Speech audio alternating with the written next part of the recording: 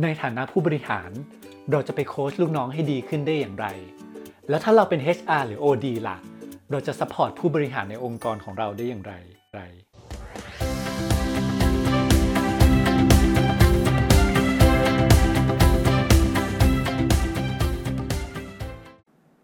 สวัสดีครับทุกท่านยินดีต้อนรับเข้าสู่ The Essential Coach Podcast ไอเดียดีๆง่ายๆใช้ได้ทุกวันคุณอยู่กับผมโค้ชนัทเพิ่มทรัพย์ Professional Certified Coach ที่ได้รับการรับรองจาก International Coach Federation ครับตอนที่แล้วเราคุยกันว่าทักษะการโค้ชมีอะไรบ้างและผล Research ของ Harvard Business Review ว่าผู้บริหารส่วนใหญ่เนี่ยได้คะแนนสูงหรือต่ำที่ข้อไหนกันบ้างซึ่งเมื่อพูดถึงคะแนนโค้ชแล้วครับก็มี Key Takeaway สำคัญที่ต้องพูดถึงอีกข้อหนึ่งนั่นก็คือคำถามจั่วหัวของ Research เนี้ยเขาถามว่าคุณประสบความสำเร็จในการโค้ชลูกน้องหรือเปล่าแน่นอนคำตอบส่วนใหญ่ก็คือใช่แต่เมื่อมีการให้ทดลองให้ผู้บริหารกลุ่มนี้มาโค้ชจริงๆแล้วก็อัดวิดีโอพบว่าสิ่งที่ส่วนใหญ่พวกเขาทำก็คือบอกไปเลยว่าคุณควรจะทำอย่างนี้สิหรือว่าไม่งั้นก็จะถามว่าทำไมคุณไม่ลองทำแบบนี้ล่ะซึ่งเนี่ยก็คือเป็นการคอนซัลท์หรือเป็นการให้คำปรึกษาในรูปแบบหนึ่ง Key Takeaway ตรงนี้สำคัญก็คือว่าผู้บริหารส่วนใหญ่ไม่ได้เข้าใจจริงๆว่าการโค้ชคืออะไรแล้วมันแตกต่างจากทักษะ management อื่นๆอย่างไรซึ่งใน research เนี้ยเขาก็บอกยิ่งไปกว่านั้นคือว่าการที่เข้าไปบอกเข้าไปแนะนำหรือเรียกว่า micro management เนี่ยเพื่อนๆเนี่ยก็ยอมรับและเห็นตรงกันว่านี่คือการโค้ชที่ดีเพราะว่าการประเมินให้คะแนนจากเพื่อนๆเนี่ยได้คะแนนสูงกว่าการประเมินให้คะแนนจาก expert ถึงตรงนี้ว่าต้องกลับมาย้ำถึง definition ของ coaching กันอีกครั้งหนึ่งนะครับผมขอยก definition ของท่านเซอร์จอห์นวิทมอร์อีกครั้งว่าการโค้ชคือการปลดล็อกศักยภาพเพื่อให้คนคนนั้นมี performance สูงสุดเป็นการช่วยให้เขาได้เรียนรู้มากกว่าที่จะมานั่งสอนเขาตอนนี้เรากลับมาที่ผลของ research ฉบับนี้กันดีกว่าครับคราวที่แล้วเราคุยกันว่าคะแนนที่ผู้บริหารกลุ่มนี้ได้คะแนนสูงสุดก่อนการอบรมเนี่ยคือการฟังและต่ำสุดเนี่ยก็คือการมองเห็นและบอกจุดแข็งของคนตรงหน้ากับการให้ลูกน้องหรือผู้รับการโค้ชเนี่ยคิดและแก้ปัญหาได้เองและหลังจากผู้บริหารกลุ่มนี้ได้เข้ารับอบรมทักษะการโค้ชเป็นเวลา15ชั่วโมงหรือโดยเฉลี่ยทั่วไปก็ประมาณ2วันอบรมนะครับตีว่าอบรมวันละ8ชั่วโมงเนี่ยผลการประเมินทักษะการฟังของผู้บริหารเพิ่มขึ้นถึง 32.9% นะครับอันนี้คือทักษะเดิมที่ดีที่สุดเนาะส่วนทักษะที่เดิมได้คะแนนน้อยสุดเนี่ยเขาบอกว่าทักษะการที่มองเห็นแล้วก็สามารถบ่งบอกว่าคนตรงหน้าเนี่ยมีจุดแข็งหรือข้อดีอะไรเนี่ยปรับเปลี่ยนจากค่อนข้างแย่เป็น average นะครับหรือว่าปานกลางทั่วไปส่วนทักษะที่มีคะแนนเพิ่มมากที่สุดนะครับก็คือการให้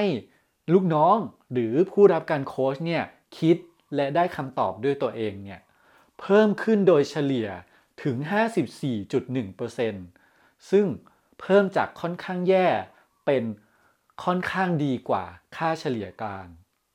สิ่งที่น่าสนใจก็คือว่าคะแนนภาพรวมของทักษะการโค้ช9ทักษะนี้ครับผู้บริหารกลุ่มนี้หลังจากเข้ารับการอบรมมีคะแนนเพิ่มขึ้นถึง 40.2% ซึ่งเมื่อคำนึงว่านี่คือการอบรมสั้นๆแค่2วันเนี่ยก็ถือว่าเป็นการพัฒนาที่ดีมากนะครับแล้ว Key Takeaway ผลสรุปของ Research นี้มีอะไรบ้างข้อแรกเลยครับก็คือว่า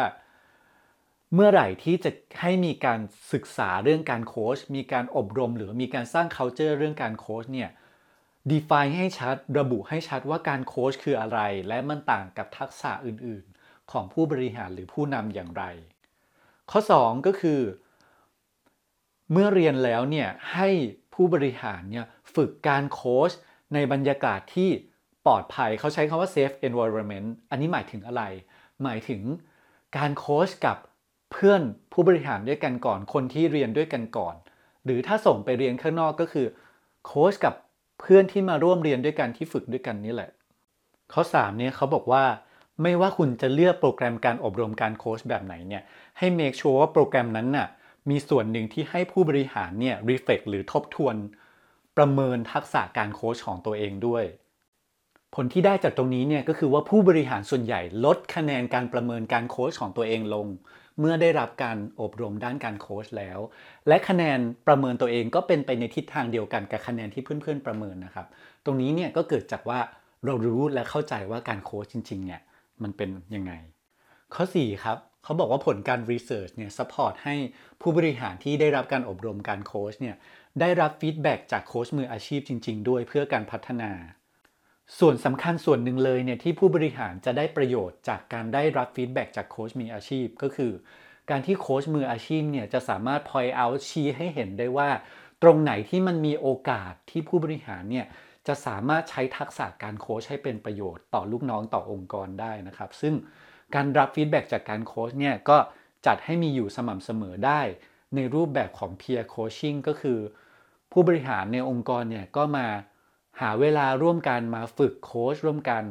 อาจจะผู้บริหารแผนกนี้โค้ชผู้บริหารอีกแผนกหนึ่งนะครับ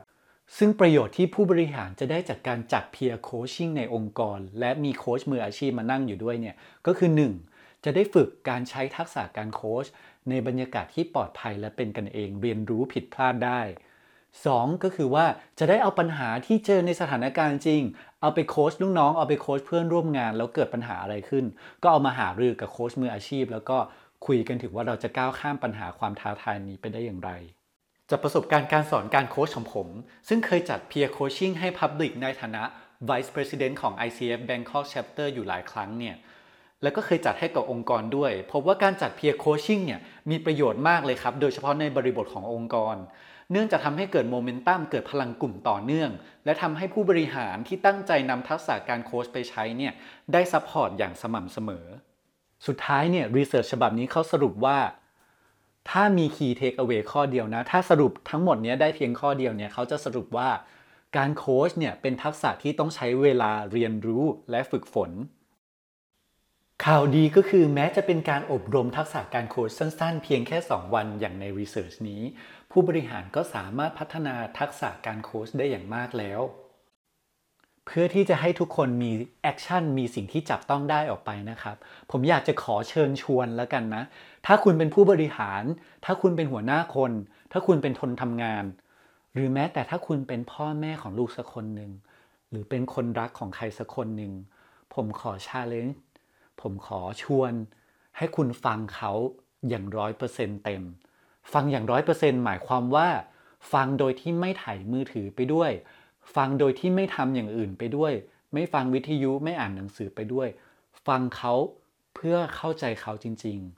ๆและมากไปกว่านั้นผมขอให้ฟังเขาอย่างน้อย1 นาทีถ้าคุณยังไม่เคย